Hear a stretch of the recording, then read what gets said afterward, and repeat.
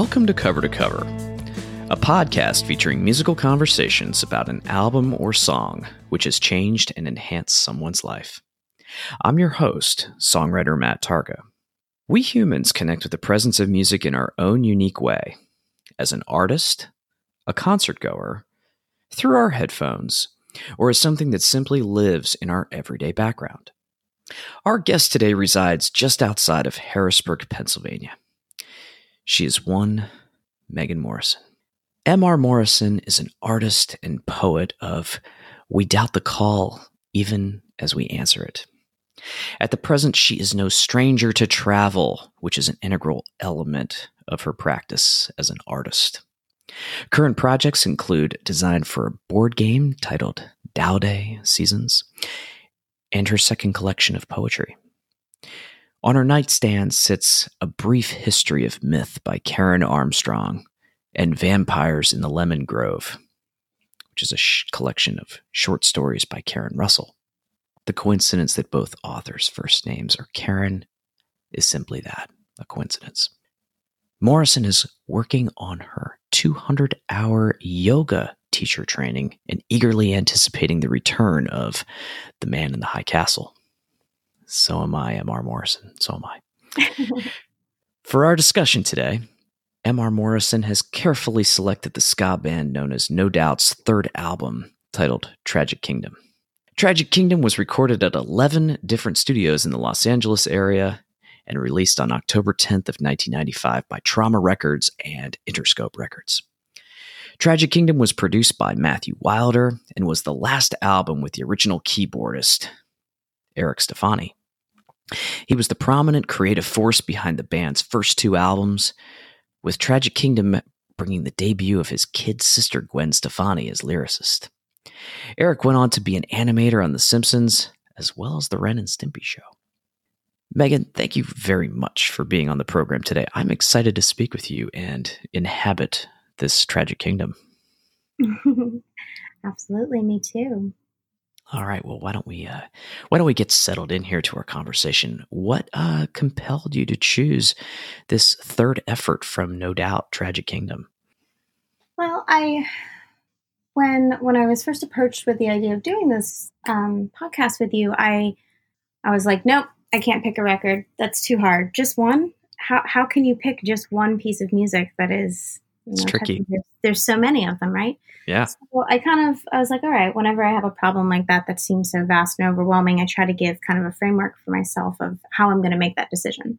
So for me, I thought about it, and it was important to me that I picked one of the many albums that have impacted my life that came out within my lifetime. Dozens of albums I could have selected that were recorded, before I was born. But it seemed important for it to be one that was of my time period. As a female artist, I think it was also kind of important to me to select one of my childhood female heroines, so to speak. And No Doubt Tragic Kingdom is an album that I have so many memories of. I think I try to think back to the very first one, and I'm uncertain if it is the first one or not.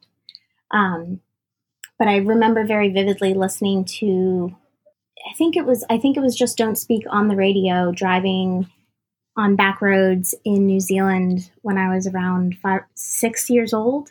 And it was right around the time that my parents separated. And I think it was one of my first real experiences with music where I was sitting there and listening, and all of a sudden I was just like, they know, they understand, they get what I'm feeling. Mm-hmm. And there's just like this deep connection. I mean, I think that's one of the beautiful transcendental qualities about music, right? Is it allows us to connect to each other on this like higher level. Mm-hmm. And I mean, since then, since I was 6 and moving forward, I've come back to that song many times and experienced it on different levels and had that same kind of connection with it as I became more experienced in the human experience. Because I think that's a big part of the album. I did a little bit of research of my own then, kind of making sure I'm, don't put my foot in my mouth anywhere through this podcast, but also just to get a little bit more information about it. And I found out that this album was the first album for No Doubt. It was their third that Gwen Stefani contributed lyrics to. Right. So the two albums leading up to that were albums that were written by her brother. So it was someone else writing for her. And I think one of the really parts of it that really just hits me at the core is you can tell that's her voice. Those are her words, and you can feel her emotions in all of them. So I think initially that's kind of how I went off the bat choosing it. Yeah, that's great. I mean, based on the lyrics that you hear on this particular record, it definitely feels like it's more of a first person account. Mm-hmm. She's really connecting with other women who might be going through similar experiences, whether you're a teenager, whether you're in your 20s or early 30s. There's definitely there are definitely a lot of themes of empowerment going on as well. Yeah, and I think having a female voice who's actually singing that from a place that is genuine and personal, I don't know, connects on a deeper level. I think as a child when I was younger, I kind of in my mind always associated her with Debbie Harry. Mm-hmm. Blondie was a big one for me growing up. I remember staring at the Best of Blondie album for hours listening to that. But to me, Gwen Stefani was a version of that was a little bit closer to my time and my age. It felt like it related to me a little bit more. Yeah. And I think actually, really honestly, lyrically, you see, and even vocally, you see a lot of similarities between the two. Yes. A lot of inspiration taken there. Yeah. We are talking with my friend and artist M.R. Morrison here on Cover to Cover with Matt Tarka. We're specifically discussing No Doubt's third album called Tragic Kingdom. And we've alluded a little bit to, about this from the very top here. But can you describe for our listeners who the lead singer is? Yeah, absolutely. And who the additional players are on this record too. Yes, absolutely. So the lead singer of this album is Gwen Stefani, who I think probably most people are more aware of her solo career and endeavors into fashion, etc. But then you also had Tony Kanal, who's the bassist, Adrian Young, who is their drummer, and Tom Dumont, who is their guitarist. And I believe he also then has played keyboard for the band because you have a little bit of a transition here with Gwen Stefani's older brother, Eric Stefani, who I think did contribute to a lot of the music in this, but this was his last album and he did not tour with them. Yeah, it sounds like there might have been kind of a reluctance to tour on his part, plus he was getting involved with an array of different projects in the animation world, like The Simpsons. Yeah, absolutely. Yeah. So you can only wonder the emotional ties and connections that go on inside a band and how that affects and draws the creative flow in different directions. Most definitely. Yeah. Yeah. I knew that they had Gwen Stefani originally came on as as a secondary vocalist because they had the original formation had I believe his name was John Spence. And he committed suicide in the late 80s, and that's when Gwen Stefani kind of stepped into the role of lead vocalist. So I don't know. I think in that regard too, it's interesting to look at and see how a band is so much a collaborative. There's always these transitions occurring. You have these big figures in it, but there's so many more people that add into that music that aren't really present. Because I didn't even then mention there's also a horn section on the album, which how can you not love horns? How can you not love horns? It was nice and refreshing, in that period of time, from the mid, even going all the way down to the late 90s where there was this third wave of ska that was happening, and No Doubt was certainly at the forefront of that really great musical revival. Yeah. So we've talked a little bit about when you first heard this particular record, Mm-hmm. and we've talked a little bit too about where it fits into the overall discography, being their third album. Do you think that Tragic Kingdom is one of these records that is vastly different from those first two records that they released, or do you think that there was this continuum of a sound that they just continue to get tighter and tighter and build upon that type of foundation? I think you can definitely see or hear rather the how that sound was built, but I do think in a lot of ways it was a bit of a departure from some of their original stuff. There's definitely much more poppy feel to it. And I mean, not to get too much into gender, but I think, a switching of, again, lyrically, where those lyrics are coming from, that shifts, that's going to shift the feel of the music regardless. Yeah. It's interesting too, because I mean, we've talked about third wave ska, but it's definitely also part of the punk movement. Mm-hmm. And it's interesting too to look then forward to some of their albums and see how they did progress. Like Rocksteady is very like. Remember when that came out? I was like, wait, is this No Doubt Sandinista? Like you can see the evolution. Following the paths of its forefathers, I guess. Absolutely, yeah. For all of our listeners, of course, Sandinista is a reference to the Clash. Speaking of just music and the sounds that we hear on Tragic Kingdom, you've mentioned ska, you've mentioned elements of punk. There's elements of pop in there too as well. Megan, what are some of your favorite tracks on this album? How many, we can discuss as much as we'd like to here, but, do you have any particular tracks that just are just real standouts that you go back to again and again when you visit the Tragic Kingdom? I couldn't resist. Oh yeah, no, it's okay. I mean, I visit far more often than I like to admit. I think that I think one song that shows up on all of the the playlist, the compilations I've put together for myself over the many years of being above anything else and just a music appreciator is Sunday Morning. Oh yeah. That's the way the music builds and rolls over itself and then like oozes into these beautiful moments in the build. It fits on so many different types of compilations for me. I can listen to that when I'm working out. I can listen to that when I'm trying to like pump myself up and be motivated. I can listen to it when I'm really not feeling the day and I'm trying to find a way to, push through it.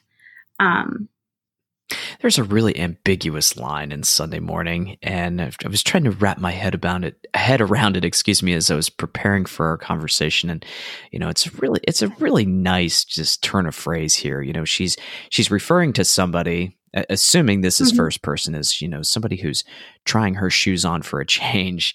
They look so good, but they feel so strange. Yeah. I wonder if that perhaps is just a take on her newfound role, so to speak, as the principal lyricist for the group. Yeah. She's getting comfortable in her own skin, possibly. Yeah. I had never thought about it like that, but that makes perfect sense. Because I think, I think a lot of this album was self-discovery for her. I can only imagine kind of like joining your big brother's band and, yes. trying to establish yourself and really finding your voice. And I mean, another big, I guess not big, another cloud over all of this is that Stefani and Canal broke up shortly before this album was released. So presumably during the writing of it, they make a lot of references to a lot of the songs and the breakup songs being about them or about him. Yeah, I'm wondering if Don't Speak perhaps is some sort of an autobiographical, etched in amber type of moment, of Yeah, that I think so. relationship. Yeah. Yeah. I was reading somewhere actually, and I was reading this to clarify because I have a lot of facts in my head about music that I know I've learned from my father, and I just like to make sure that I didn't confuse them along the way somewhere. But I think originally "Don't Speak" was written by Eric and Gwen together as a love song, and the lyrics it ended up morphing into what it is, which is more, so much more like heart wrenching, like the realization of something that's ending, and there's no I don't know, return. I mean, that's where the power comes from, Yeah. right? Is like the idea that this song started off as a love song and then it turned into this breakup song. Isn't that a beautiful metaphor for every relationship you've had that hasn't worked Most out? definitely. And there's such a beautiful juxtaposition as well of this Spanish flamenco style guitar with muted trumpet, that's kind of, it's just a nice easy compliment, but it just definitely supports this sadness that's just right there in front of you that you just can't bring to a grinding halt if you tried. No. And I was, and I think then too, you think, what is it? Ended on This, which I don't know. It's another one of those songs that really kind of plays into that idea of trying to let go and process something that was in the past, but wanting to hold on to the good parts of it. The key. That was one that today when I was re-listening to the album, that I listened to a second time around because I don't think I've paid as much attention to the lyrics of it in the past. I've more played into the music. And actually that's another thing with this album is I think that I love the lyrics and I love the music and I experience them often together, but I can also find myself sometimes listening to them where I'm really just paying more attention to the music itself than the lyrics. There are a lot of playful keyboards. Driving force. Yes, a lot of playful keyboards. I think, and the feel, and I think that's kind of part of the ska element of it all, but it has this very Americana feel about it. And like the music feels like the cover. Yeah. Like just, I feel like I experience different eras in time in America through the music. Let's talk. Even though we're focused on this current period of when it was written. Yeah. Well, why don't we talk about the cover? So, we live in this universe where information and music is so easily accessed in the palm of our hand and, with just a click of a few buttons on a smartphone or what have you, even in this, this newfangled era, so to speak, of the 21st century, artwork is critically important and it's always out there supporting records or singles or any way that you like to consume music. So you mentioned, there are different types of images of Americana that are conjured up in your mind. Can you describe anything specific that you see, particularly on the front cover? I mean, you look at the album and even just the framing, the framework of it, her stance on the cover is, feels like a direct reference to so many different pinup models that have been used over the years to sell things. And that was definitely, something to be acknowledged of it. Like you can't be a female artist and your sexuality not be part of, at least in this time period, be part of your persona and what you're selling and what you're presenting. So it has that feel, but to me, when I look at her, she doesn't look like, I look at her stance and I look at her expression and she's not this, I don't know, unconscious image or icon that's being used. She's very aware and fully acknowledging what is going on. And there's like a cheekiness to it. And the more you look at the cover, you pick up on other little bits of that. There's little flies, rotten fruit. Yeah, rotten fruit. If you look at the very bottom of it, it says Sun Piss Groves, Anaheim.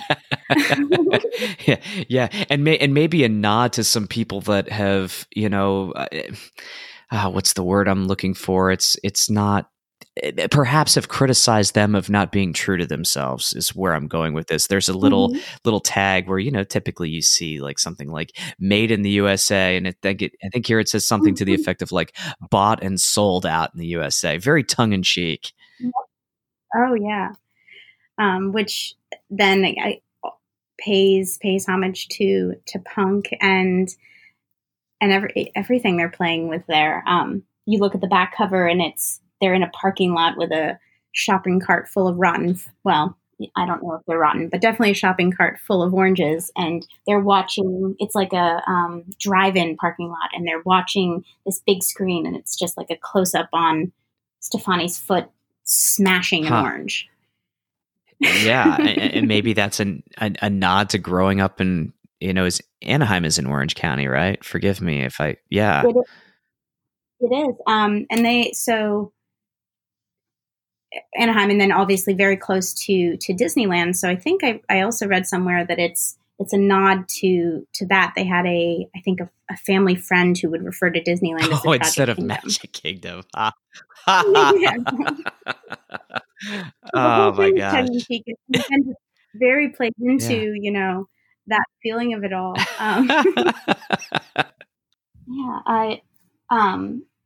It's so American, and she's the 90s blondie.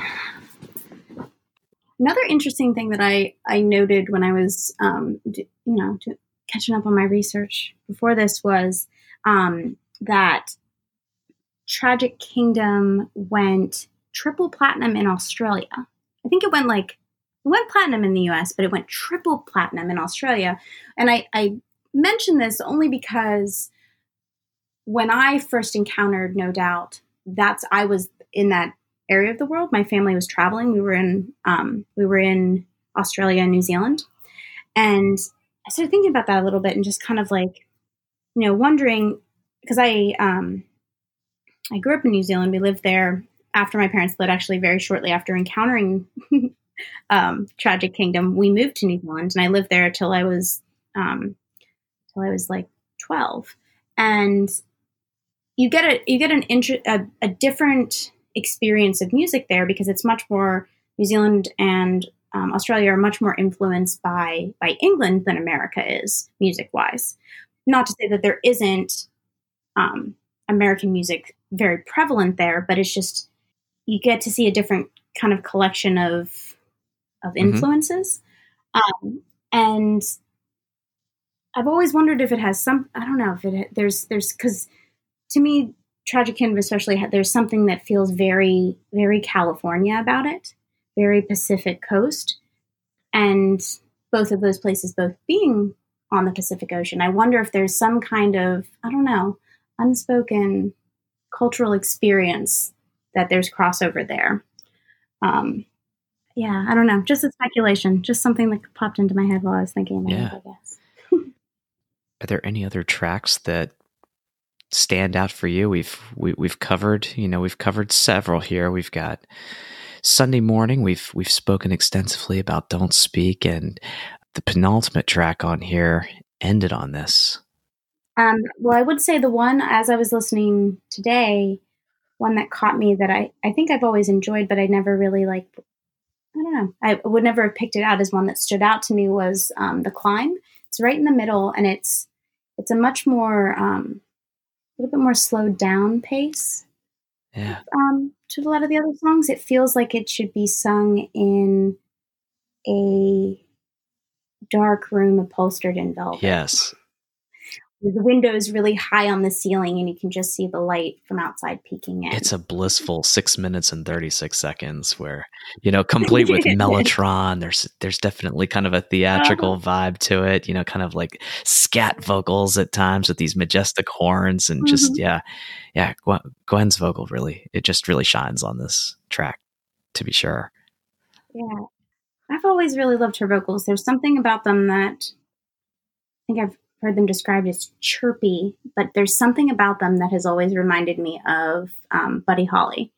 There's I feel like she's always just a second away from a Holly hiccup, if you will. Oh, that's a great compliment for sure. Absolutely. M.R. Morrison, it has been such a great pleasure to chat with you here today. And thank you so much for sharing your thoughts about this, critically important record from No Doubt and Tragic Kingdom. This has been so much fun. So thank you. Absolutely. Thank you for having me. All right. Thanks so much to M.R. Morrison for taking some time to stop by Cover to Cover today.